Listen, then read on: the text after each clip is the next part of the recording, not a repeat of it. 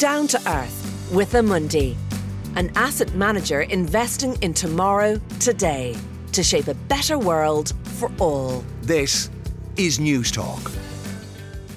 This is Down to Earth with me, Dr. Cara Augustenborg, Newstalk's dedicated program about our natural environment and how we address the limits of our planet's resources. On the show today, communications guru Terry Prone tells us about her green life.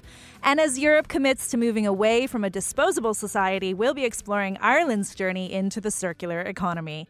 Of course, we'd also love to hear from you. You can email us at downtoearth@newstalk.com. It's time to head down to earth, beginning with our news roundup. Yes, it's our regular feature, The Weekly Planet, with Chief Executive of the Wildlife Trust in the UK, Craig Bennett. Every week we feature a few of the latest environmental stories from around the world. Welcome back, Craig. Hi, Cara. How are you doing? Great. To get us in the mood for this first story, have a listen to this.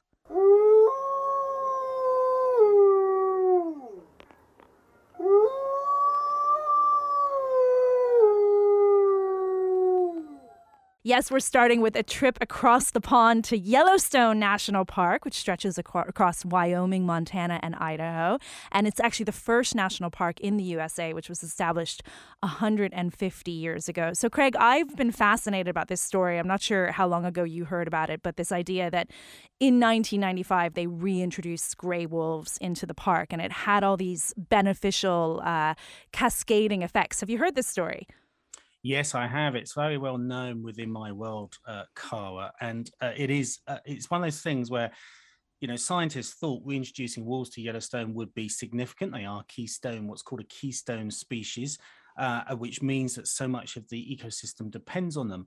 But I think even people like myself, even people ecologists, have been very surprised by just how significant the impacts have been, because of course there are predator species, and one of the problems that existed in Yellowstone because of the absence of predators like wolves was actually that you had very high populations of deer in the park. That means deer eat lots of trees, particularly, the saplings, the small ones. So there was actually a problem that there wasn't the natural regeneration of trees happening in Yellowstone as the way that people wanted. And actually, when wolves were reintroduced, it was still, yes, obviously wolves might kill a few deer and help reduce numbers that way. But actually what's been observed over the last 25 years is much more profound impacts. And I'll just give you one of them, which is that deer would obviously normally go down to rivers to drink. But of course, that's when they were exposed to being seen by wolves. And so, yes, wolves killed a few deer, but actually the biggest impact is deer started to be much more wary and avoid some of the most obvious areas. So they created what's so-called a landscape of fear, which meant that deer avoided some of those more exposed areas, which meant that you got much more natural regeneration in them. So you've ended up having many more trees and undergrowth growing around the rivers on Yellowstone. That's good for trees, but it's also good for protecting the water quality, stopping soil erosion, creating whole new habitats around those rivers.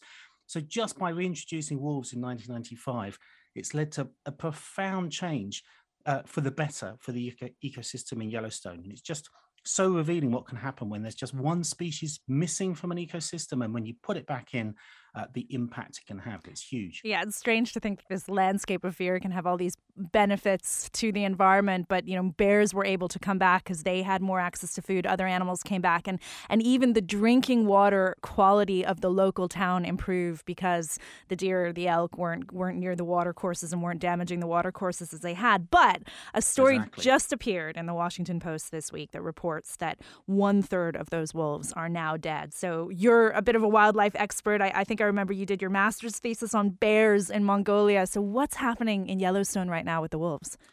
Well, it's tragically sad, Cara. I mean, it seems to be that the sort of argument whether to hunt wolves or not has become politicized in the US in just the way that so many other issues have. And you would know this better than I would. But it seems to be that, obviously those for example, Trump supporters have been really keen arguing that it's sort of a right to hunt wolves and it's part of people's heritage. And obviously conservationists have said, come on, these are predators. You don't really go around trying to shoot predators from what's a good ecological point of view. And so actually the Trump administration, first of all, made it legal to hunt wolves again. That was overturned in a ruling just last month, but it doesn't apply to the states in question, to Montana, Idaho, and Wyoming. And so where you've got Republican-led states, where wolf hunting, some of the most intense fights about wolf management are playing out, where wolf hunting is very much seen as something that is, a part of a proud tradition. And so very sadly, we've seen 25 wolves hunted in the last 6 months in Yellowstone. And for predators, that's a big number. The whole thing is that predators are, any animal that's big and fierce is also rare because they're at the top of the food chain. So it's a real kind of concern, and it seems to have been become a very heated debate in Yellowstone. Yeah, I mean, this is the most intensively studied animal population in the world because it was reintroduced relatively recently, and it's had huge benefits to Yellowstone. They had the most tourists in history last year. 5 million people visited, and they're saying that the wolf viewing alone accounted for $30 million to $60 million every year. So it's this kind of stick it to liberals thing going on with local hunters, but at the same time having these potentially damaging effects long term with respect to both the environment and the local economy. Yeah, and there's often a lot of myths and misunderstandings exist around species reintroductions. I mean, in the UK, my organisation, the Wildlife Trust, has been reintroducing beavers, and some of the pushback we get is we sort of even have sort of fishing communities sometimes arguing that the beavers are going to eat all the fish, but of course beavers are vegetarian, so I don't know quite how that would happen. So it's kind of curious that people will often almost believe some of the myths that exist in culture around animals, like and particularly like wolves.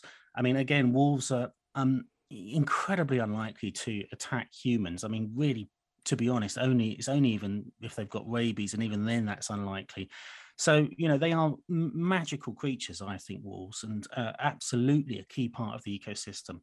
And if they're not there, and if they're not there in the numbers they should be in, the ecosystem's not functioning the way it should.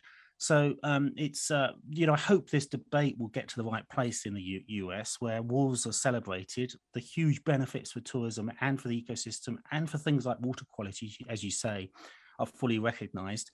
And wolves can go about their business in peace. Let's hope so. The story that actually got the most amount of coverage this week was one based on a study published in Nature Climate Change, which used 3 decades worth of satellite data to look at the health of the Amazon rainforest. And what did they find, Craig? Yeah, well, you and I, Carl, will know that it's long been predicted that the Amazon rainforest could reach a tipping point. And sort of everyone knows, one of the things you learn at primary school, really, is just how important the Amazon rainforest is for sucking carbon out the air and storing carbon, of course.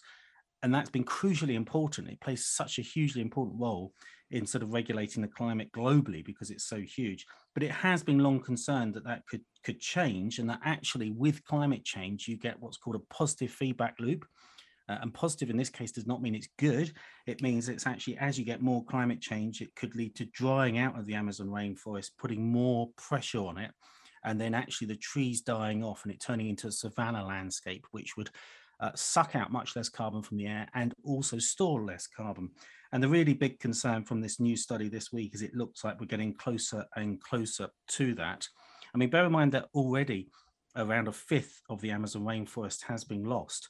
And because of logging and other issues and fires and so on. But actually, this new study suggests that many trees across the Amazon rainforest are now losing health and could be approaching that tipping point, and we could be close to a mass die-off of trees, which then would become very hard to reverse. I mean, this is looking, as you said, at 3 decades of satellite data, and it suggests that there's a loss of resilience in more than 75% of the forest. So this is a huge concern for all of us globally. One thing that I want to point out, and I think we throw out the words tipping point and positive feedback loop, and maybe people don't realize that tipping points are among the greatest fear of climate scientists because they're irreversible on human timescales. Yeah. So just like they call it a tipping point because it's like the tipping of a wine glass. Once the glass tips over and all the wine pours out, you can't get it back into the glass very easily. So if at all, I mean, I think people aren't really those words tipping point aren't resonating with the public in the way that they should, and how critical that they actually are. Another way to understand this is these are non-linear changes. So you might sort of get the change happening in a certain rate for a period of time, and then it passes those tipping points, And exactly as you say, not only is it irreversible, but actually you can get the change happening at a far quicker rate than before. And, much as we would be very upset about losing wine from our wine glass, this is a much, much bigger concern. Bear in mind that the Amazon rainforest is home to 1 out of every 10 species known to science as well. So, this has huge implications for the climate, but also, for all we know, we could be losing the sort of cure to cancer and other things. I know it's a bit of a cliche to say that, but it's absolutely true. It's a big concern. And of course, a lot of this is not helped by President Jair Bolsonaro in Brazil, as you indicated there, Cara. He also almost made it a big ideological push during the time of his presidency to actually reduce parts of the Amazon rainforest and log it and set forest fires in place. You might remember the Glasgow Climate COP just in last October. There was a deal done around trying to halt deforestation by the end of this decade. And actually, Brazil did sign up to that, which is encouraging. But whether it will actually be delivered is, of course, another issue. And I think the final point to think about on this is let's not just point the finger at Brazil here. I mean, probably one of the biggest sources of one of the biggest causes of deforestation in the Amazon now is actually to make way for big plantations for soya, which much of that is then exported, including to Europe, where it's fed to animals like chickens and pigs on our sort of chicken and pig farms to grow meat for consumption in Europe, and the same in the US and in many other parts of the world. So often when you tuck into, some chicken here in the UK or Ireland or in many other parts of Europe, actually, essentially, you're eating bits of Amazon rainforest in many cases. Yeah. So we've got to look at how all of these kind of issues are linked and look at how our own consumption here in the global north, in rich countries, actually might be driving this loss of Amazon rainforest in Brazil. Absolutely. So finally, Craig, plastics is in the news every week, but this time it's in a good way. So what's the latest big story on plastics? Yeah, well, we've been desperately looking for some good news on plastics for a long time, haven't we, Cara? And actually, this is tentatively a good news story because in the last week, 175 countries have agreed to a legally binding global treaty to end the plastic pollution crisis. And by doing it, by tackling the material's entire supply chain. This has been talked about for a long time. There was a proposal from Japan to have a more limited deal that focused on plastics in the oceans. I mean, obviously it'd be great to just deal with plastics in the oceans. That would be good. But what's even better is an opposing idea by Peru and Rwanda seems to have won out, which is to try and tackle plastic pollution along the whole supply chain and stop producing so much of it in the first place, essentially. So it's a good news story that countries have come together to say they want to do this, and they say they want it to be legally binding. Of course, we know, however, we have got supposedly legally binding agreements in place to tackle both climate change and biodiversity loss as well, and they move painfully slowly. And unfortunately, there haven't been the big silver bullet to solve those problems. And I think this is not going to be the silver bullet to solve the plastic pollution crisis either. But it is a step in the right direction. And it's good to see countries of the world at long last, perhaps just starting tentatively to start to take the plastic pollution crisis The BBC seriously. reported this as supporters describing the move as one of the world's most ambitious environmental actions since the 1989 protocol, and supporters being WWF. I'm a little pessimistic. I mean, having worked with Friends of the Earth, sometimes those global international agreements are dismissed as talk shops. I don't know where you stand on that issue, but do we really need another global treaty that takes us 30 years to resolve or longer? I think it would be a huge mistake for anyone to rely on this to drive the change. I mean, my view of these big international agreements is they raise, if you like, the bottom bar of performance. They pull up the sort of the worst performing companies, countries, whatever, and it's not where you see the cutting edge new innovation and action. But we need both, don't we? And so it still remains critically important that every individual tries to reduce plastic pollution, that every company tries to reduce their involvement in plastic pollution, that we cut plastic out of our supply chains. I'm really excited at some of the work being done in the EU at the moment around a circular economy, trying to produce that and tackle some of the plastic pollution there. as a Brit, I look on with admiration, but sadly we're not part of that discussion anymore. I wish we were, but sadly we're not. But I mean, it's great to see that finally this issue is being tackled and talked about. But as you say, we've got to move from talking about it to really stopping this. Well, that brings us into a great segue. After the break, we're going to find out about Ireland's move to a circular economy.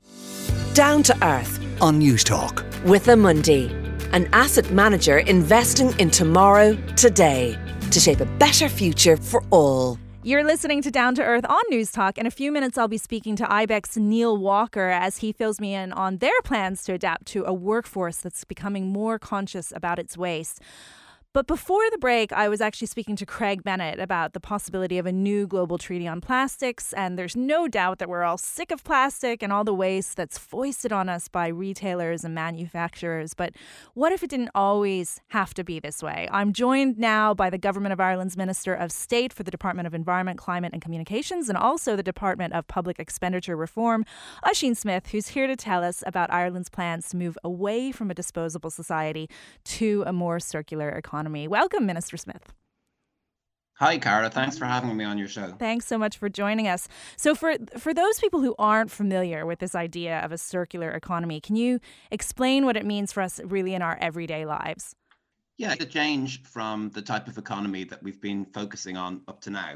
So instead of thinking of the economy as where you dig things out of the ground, make products out of them in a factory, use them up, and then throw them away as fast as possible, that was our old economy, the take, make, break economy. Instead, the idea is that we look at our waste as a resource and we try to keep the things that the valuable products that are circulating in our economy, to keep them within our economy rather than throwing them away, burning them, putting them in landfill. So the idea is to move towards an economy that keeps those valuable things circulating, a circular economy, rather than one that uses things up. So the idea is to focus on use and reuse rather than using things up. So the government recently published a whole of government circular economy strategy. What does that actually mean? We are focusing on the type of economy we would have had 50 years ago, which would have been familiar to our parents. The idea that when something is broken, that you can bring it to a shoe repairer, or you can bring it to clothing repair, you bring it to your bicycle repair, rather than saying, well, it's not worth fixing, I'm going to throw it out and buy a new one, and I'll have the pleasure of having the latest model. So the idea is to change our idea of what's a great thing to do with your money towards fixing and retaining things rather than buying new. So that all sounds great, but the reality is, number one, it's usually cheaper to just go out and buy a replacement product right now than it is to go get it fixed. And number two, a lot of the products are designed with this idea of planned obsolescence, where they're designed to fail so that we go buy a new one quickly, compared to the way it used to be where products were designed to last. So is the government addressing those issues? Yeah, and I think there are ways there's a number of ways we can do that. The first is by setting the tax rate so that it's, that the tax that's on repairing things is lower than it is on buying new. And you'll see that already. If you go to fix your car, you'll see that the tax on the labor is lower than the tax on the parts. The second thing then is just to make sure that the parts are always available, and that idea of planned obsolescence, that thing about the manufacturer just hoping that once it breaks you'll just go out and buy a new one, that is got rid of. And this is the problem that has been looked at European level. There is an eco design directive. And part of that was the idea that manufacturers must provide they must provide spare parts, so that products don't get to a point where they can't be fixed. We also need the skills to fix them. So we need to make sure that there are people available, and that's another job for the government, is to make sure that there are apprenticeships and that there are training courses for the most common types of repair skills that are needed. So we've been working with Simon Harris to make sure that those kind of skills are provided for. But you're absolutely right that when I spoke to very large tech companies, they tell me that when they're designing a new product, until recently, repairability was not one of their not one of their targets, not one of their goals for their product design. So they might have all kinds of things like making their product waterproof or have a long-lasting battery or a great screen, but being able to fix it easily was just not there. So it's just another thing to add into the design, is how durable the product can be, how repairable it can be, and then forcing manufacturers to provide the parts, making sure people have the skills to do the job. Are these changes being forced on us by the EU, and will we face fines if we fail to meet targets like we've seen with greenhouse gas emissions? I wouldn't say they're being forced on us. I think we're taking part in these in this, and Ireland is certainly supporting the move towards a circular economy. I don't see any dissent. I don't see any other countries saying no. We want to stick back in the old idea of using things up and throwing them away. I think there's a general understanding and just an acceptance that it isn't sustainable. It's not a good thing for the long term to just keep using up what we have and throwing it away and burning it and throwing it into landfill. And that this is a way to improve our sustainability and also having a circular economy. And I think this is relevant to what's happening in recent events. Helps you to be more independent. It means that you're less dependent on supplies from other countries if you can retain and you can fix what you have, rather than relying on supply chains that are coming in from other parts of the world that are somewhat unstable. So that's a part of it too, and it all links in with the climate goals as well, because you want to minimize the amount of energy that's needed to get the products that you need to live with. So one of the obstacles in Ireland creating a truly circular economy is one that we have a low manufacturing base, so we're not really responsible for a lot of these products that are being designed. But also too, we don't really have any facilities for recycling materials. Instead, we offshore those materials and we incinerate our waste. So is there plans for this to change so that we can become a more circular society? We do have a low manufacturing base, but that's no reason not to repair the products that we have and not to keep those manufactured products in circulation once we have them. Because if we don't, we're just going to have to import more and more. I think that Ireland does have a long way to go in this. We do export most of the products that we're doing a lot. We're doing a lot of recycling. We're doing a lot of recovery from our waste. But then we're tending to send those recovered products abroad once they're extracted from our green bin waste, for example. And that's because we don't have a lot of facilities for that. But there actually is a growing market for it. And I know that a number of companies are looking at setting up recycling facilities in Ireland. And the reason they are is because the volume of material available for them to recycle is just increasing all the time, because that's what's provided for. It's amazing to see if you go out to one of the material recycling plants where all the green bin trucks arrive and dump all their rubbish. You really see, it is amazing to see them splitting up all of that domestic waste into really valuable components and separating out the aluminium, the steel, the light plastic, the film plastic, the hard plastic, and then sending it all off to be reused. But you're right, at the moment it leaves the country, rather than being done within Ireland. Finally, Oisín, a key component of a circular economy seems to be this idea of a deposit and return scheme for things like plastic bottles. And we've seen repeated efforts over the years to try and get something like that going in Ireland. It's already going in nearly 50 countries around the world. Where are we in our journey for a deposit and return scheme? Yeah, we're launching that later this year.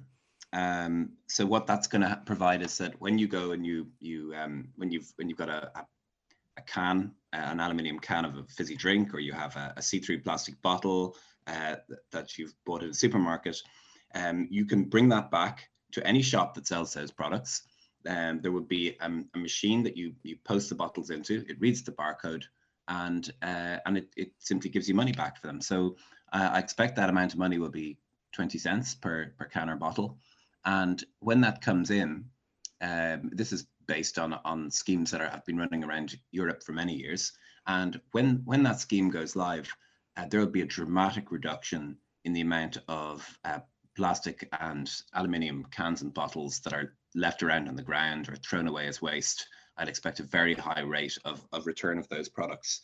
So that's something that I think has a lot of support from the public. One of the reasons for it that people would support it, I think, is because they're used to the fact that used to be there. Again, in our parents' generation, if we go back again when people were more efficient, used to be able to bring back bottles and get money back from them. I remember doing that in the pub when I was a kid. So it is being trialed already in my local supermarket in Sallynoggin. They've already got one of those machines in, and all around the country, everyone who sells bottles and cans, we'll be able to take them back and give money back to the consumer. So our kids will have a source of pocket money by within the next 12 months, you're saying? I imagine they'll be going through the bins and so on. But it is based on schemes that have run in other countries, and there's a lot of research and a lot of work with the retailers as well has gone on to make sure that the scheme is going to work. And I'm looking forward to it happening later this year. Well, my 11-year-old will be delighted with that. My thanks to Minister Oisin Smith for filling us in on Ireland's plans to go circular. Now, it's wonderful to talk about plans for a circular economy, but a 2019 survey showed that only half of businesses know what's meant by the term. So it's clear we have a long way to go in shedding our disposable economic model. Here to address these challenges, I'm joined by Dr. Neil Walker, Head of Infrastructure, Energy and Environment and Transport for the Irish Business and Employers Confederation, IBEC, and one of the organisations involved in that survey. Hi, Neil. Good morning, Cara. Neil, with all the talk about moving to a circular economy in both European and Irish policy over the last 7 years, I was really surprised to read this statistic that only half of businesses knew what the term meant. Why do you think that is? Well, perhaps it's because the survey was of CEOs. I'm sure that there would have been people elsewhere in their organizations who might have been more familiar, given that the circular economy is hardly new. It's been around for decades. But one of the specific questions is whether or not they were aware of the European Commission's Circular Economy Action Plan. It was a real wake-up call for us that firms who were aware of it were doing roughly twice as much to address it as those who weren't. How do you see that this move to a circular economy will ultimately affect Ireland and affect Irish businesses? Do you think it'll be something that we see changes over the next decade, or do you think it's a longer-term thing? I think what we've seen so far is the tip of the iceberg. A lot of it has been to do with plastics and in particular litter, and more specifically marine litter, and waste management and the need to avoid landfill. But fundamentally, the way we see it is we need to be designing products that don't become waste. Because 80% of the environmental footprint of a product is baked in at the design stage.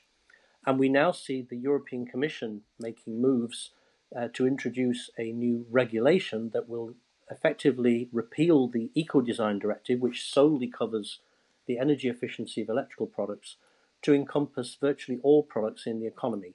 And they'll be targeting all the big problem areas initially, but eventually there will be thousands of products that you literally won't be able to put on the market unless you can show that they are produced in a sustainable way, that the products are repairable, durable, upgradable, easily recycled, contain no hazardous substances, and can be remanufactured, or at least if they are going to be recycled, it'll be in a very high quality way.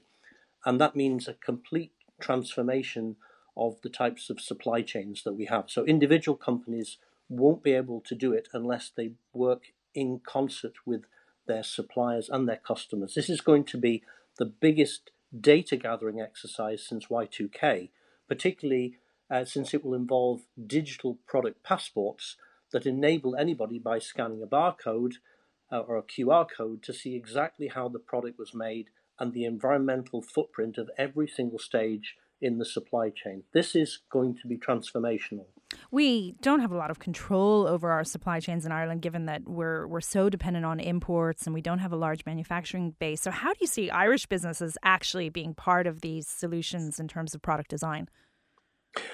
Well, the larger ones who would have some control over the supply chain need to be setting an example, and the smaller ones who are part of supply chains need to prepare, otherwise they may find themselves no longer part of that supply chain.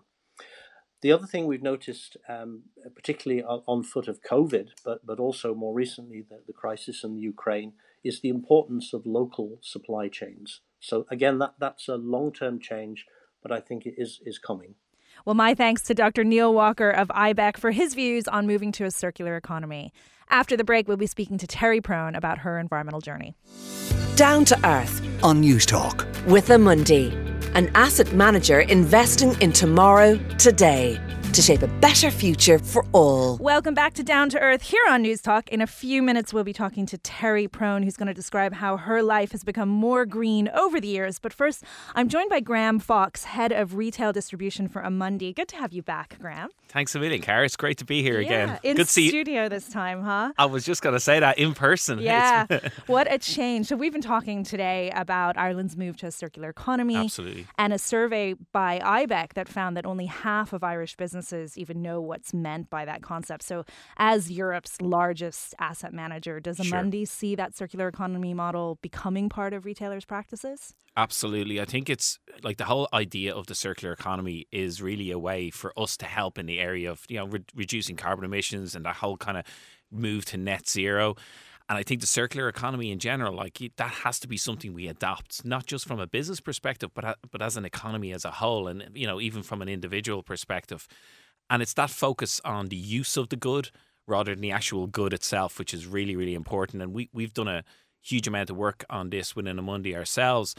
Just to give you an example, back in 2020, we started this 3-year program on the circular economy, and we focused in. You're familiar with the fact that the EU have looked at kind of 7 key areas within the regard of the circular economy that are kind of what we call resource intensive. So we focused on 4 of them, so textiles, batteries and vehicles, construction and building work, and also the area of sustainability. And in essence, we looked at those 4 and we interviewed 30 different companies from across the world, really to get an idea of, from those companies, how do they work with the circular economy? How are they going to adapt their businesses? What are the important areas? And what we found is the results of those interviews has meant to us that we can now look over the next couple of years about other companies and help them transition towards this idea of the circular economy as well. So you're seeing this happening in businesses. Absolutely, we yeah. also have to get the general public on board. And Amundi conducted their own survey recently on Irish attitudes to environmental, social and governance issues. So what did you find in your own survey? Yeah, I thought this was really interesting. We did the survey for one really simple reason. It was to try and get a view, what does the Irish public think about sustainability, think about responsible investing, but also understand about this area. And I think that's really important. As an industry, sometimes we make a lot of assumptions about what people know.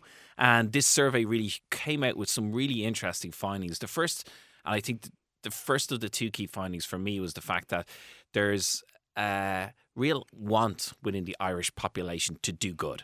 That certainly comes through really strong. And you can see that 82% of the respondents said over the last 12 months they actually made a change. They changed their lifestyle, whether that was doing more recycling or, using less plastic, traveling less, using the car less. So that really practically people are doing things. Yeah, and this was 1,001 respondents from a wide range of demographics across Ireland. So it's fairly representative then, Absolutely. Too. And that was an important part of the survey, was that we wanted to make it representative of the Irish population. So different socioeconomic backgrounds, a good split between male and female. You've a good split across the different counties of Ireland. So we really got a real representative view. But it's interesting, because one of the other stats, and I don't want to talk loads of percentages here, but 76% of the respondents actually said they were concerned about the planet that they were going to leave to their future generations. So what we saw in the survey was there's this real want by the Irish population to do better and do good.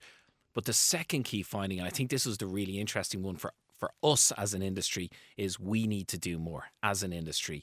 And it came through really clearly that a lot of the terms that we use to talk to investors, our savers, about the area of responsible investing, that connection is missing. So a lot of people don't understand what ESG means. 11% of people understand what the term ESG meant from our survey. And that's a term we use a lot. Yeah. So environmental, social and governance. Only 60% of the people knew what the term responsible investing meant, in the sense that a lot of people thought responsible investing meant being cautious with your money. So people weren't making the connection with the terms that we were using with investing in companies that were doing good to better our planet and our society. And that's a key learning for us. We've got to do more. We've got to go on a journey with the population, with the people of Ireland, to help make that transition and help people understand these terms a lot more as well. Yeah, the language gap is always part of the problem and the challenge. Absolutely. Now, I was really interested in the statistics. Maybe it's the scientist in me. You mentioned the 82% of respondents had made a lifestyle change. Then you looked into their savings, and 77% of them had some form of savings. Obviously, we've been saving more during lockdown and everything. And 23% hold some kind of investment. So there's a big gap and a big opportunity between people's intentions and the want to do good and the fact that they have maybe some money they could invest but actually they're not investing. So responsible investing was a key theme that came up. What were your conclusions from that? Yeah, I think our conclusions from this is that people want to do better and they want to do something with their savings which helps the planet and society. But there's a gap in how do they do it. And I think that's something we're going to work on a lot over the next number of months, especially in Ireland. We're launching a programme in the Irish market in relation to this whole area to help end investors make that connection. But you're right, there's a massive opportunity there. You look at the amount of money that's sitting on deposit, and the central bank released statistics last year, and it's in the billions now. It's well over 100 billion. But in essence, a lot of that money that's sitting on deposit that are in people's savings accounts, that are sitting in people's pensions, people are telling us they actually want to do something with that helps society. There's plenty of options out there in the marketplace.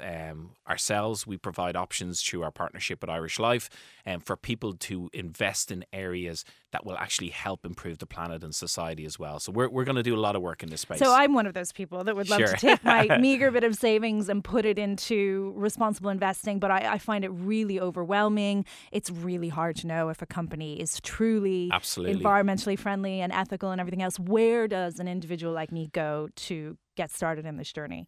And I wouldn't say meager. I think it doesn't matter. Every bit of saving, everything we can do together will help.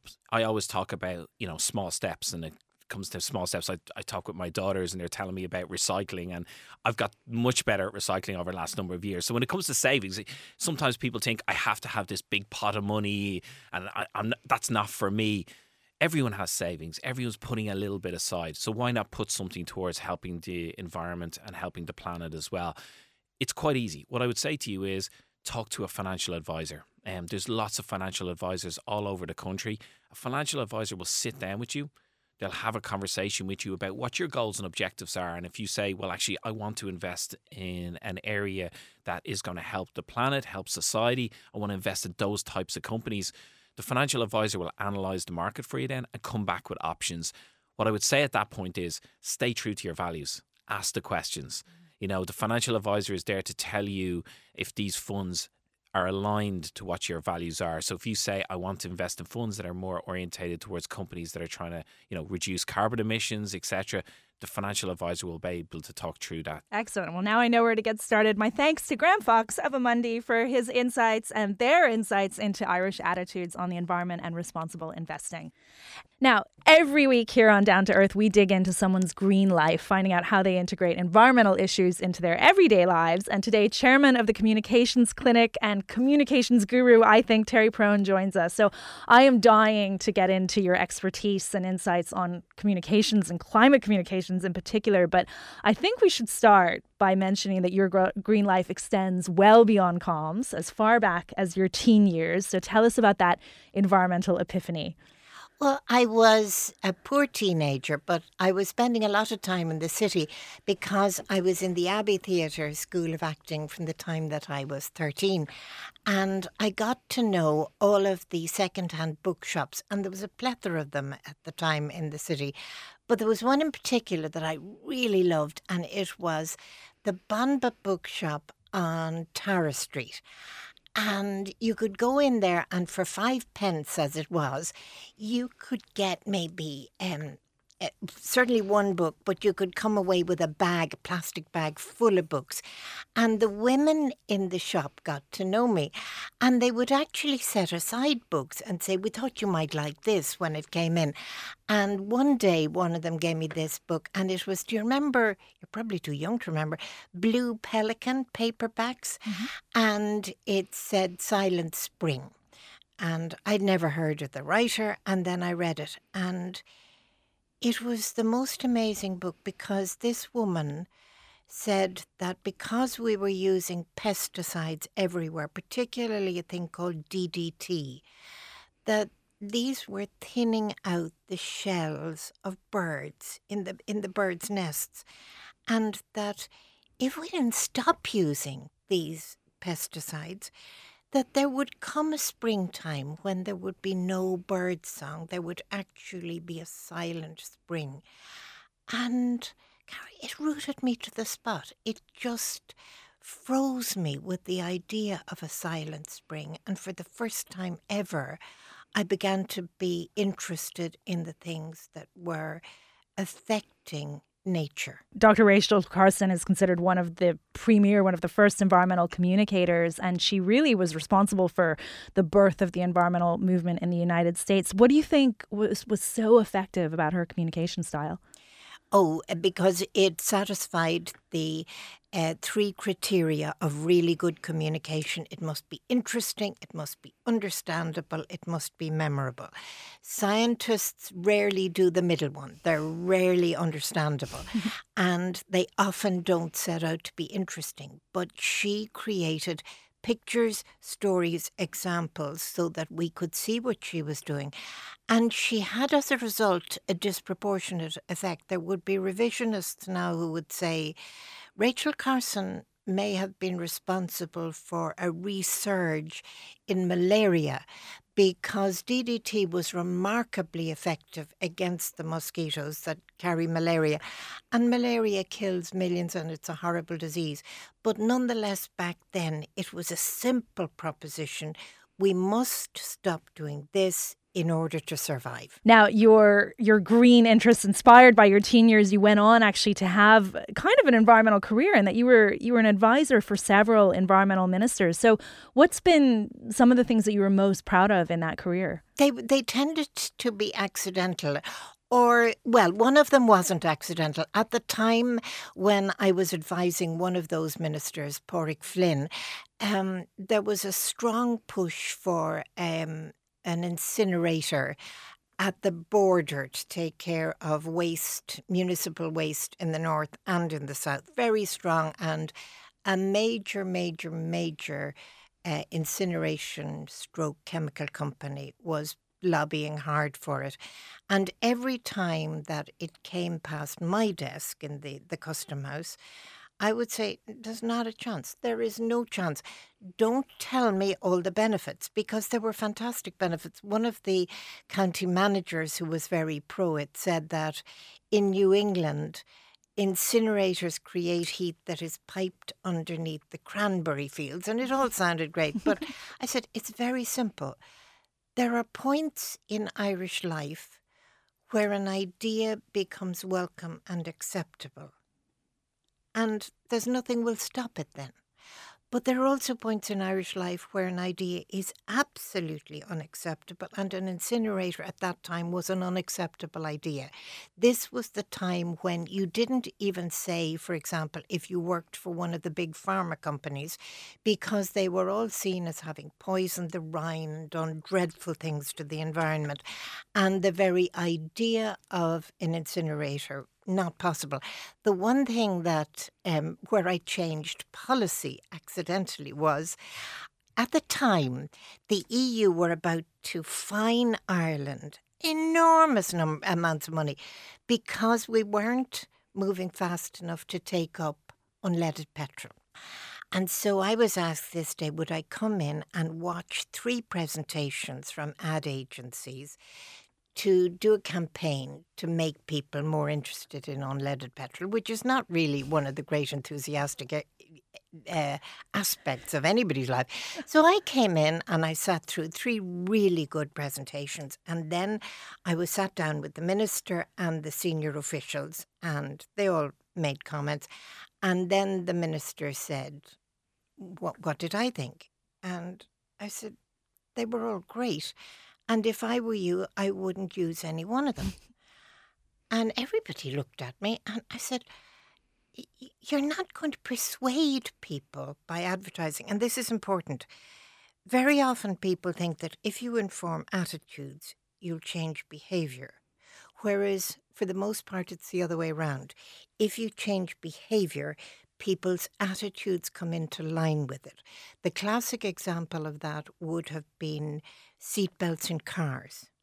The RSA and all the other agencies have spent decades doing really good advertising campaigns, utterly pointless, trying to make people realise, seatbelts are important. Once the law changed and once the Gardaí moved in to coerce people, the behaviour changed and with it changed the attitude, so that now very few people say, I don't want to wear a seatbelt. They realise it's just a given. So I made this point to the people in the Department of the Environment, and there was a kind of a dead silence. And then somebody said, well, what would you do? And I said, there's a budget coming up in 6 weeks' time. I would drop the price of unleaded petrol 10 cents or whatever it was at the time below the price of leaded petrol. It's just amazing how many people will vote with their wallets. And there was a momentary sense that the civil service are always rightly wary of outside agencies trying to change policy. And there would have been a sense that this was an attempt to change policy. But they debated it around the table. And eventually the minister simply said, we're doing it, I'm taking this, I'm doing a memo to Cabinet. And the end result was that in that budget, the price of unleaded dropped. And it was just phenomenal in its implications. 6 months after that happened, we were in no danger any longer of being fined by the EU. Wow. So is it safe to say you'd support a carbon tax then? Oh, I absolutely. Yeah. And what do you think then of how the government in Ireland has been responding since then to changing behaviours around environmental issues? I think that governments have a major problem in that there is a kind of a Toblerone approach to the environment among the general public. Do you know, peaks and troughs?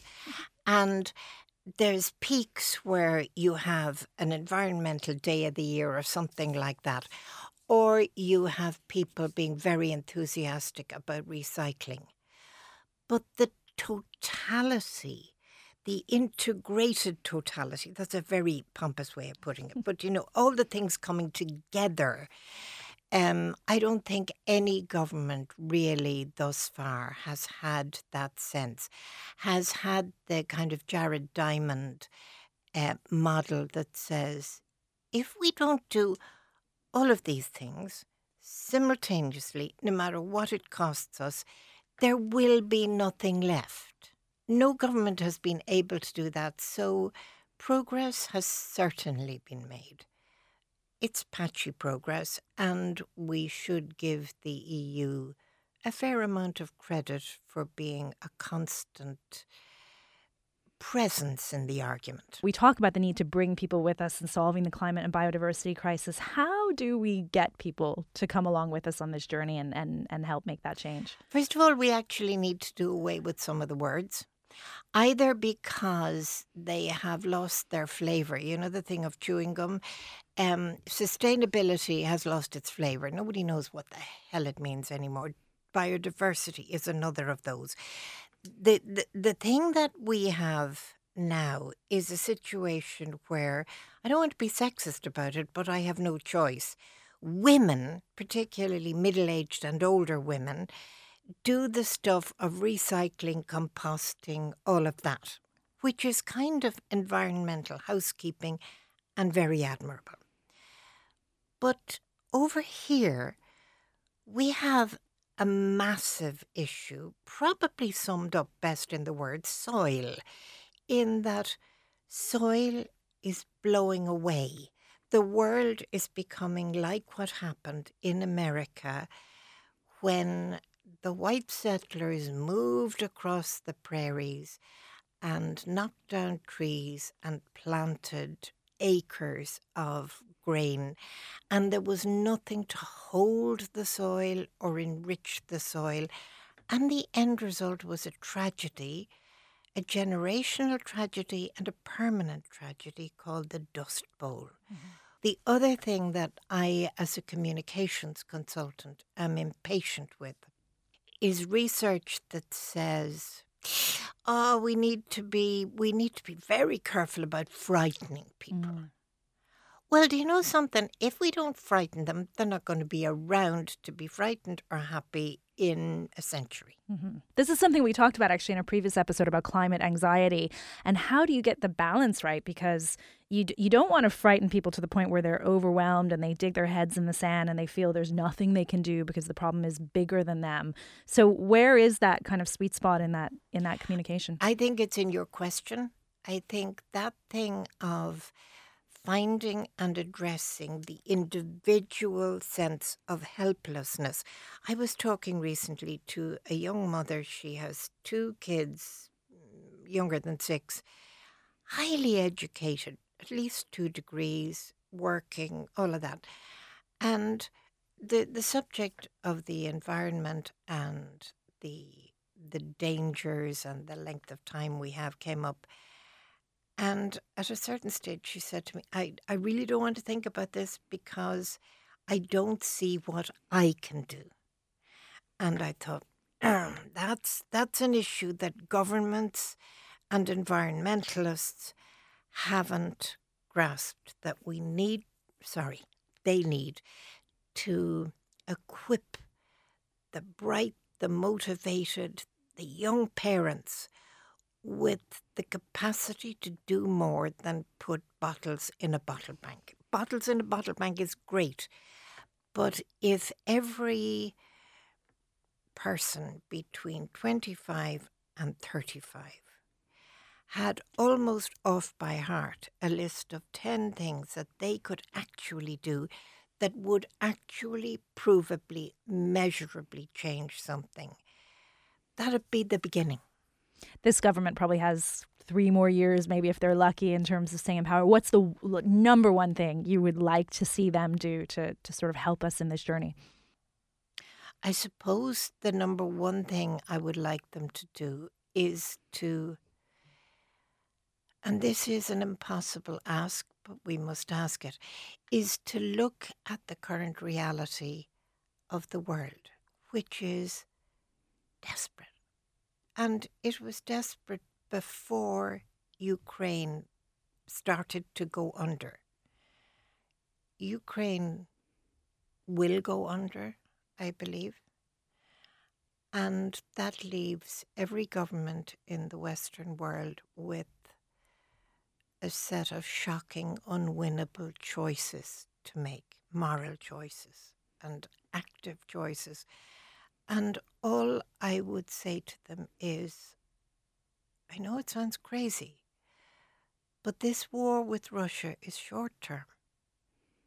The war we really need to win is the ecological war, the biodiversity war, the sustainability war, even though I said we shouldn't use either of those 2 last words.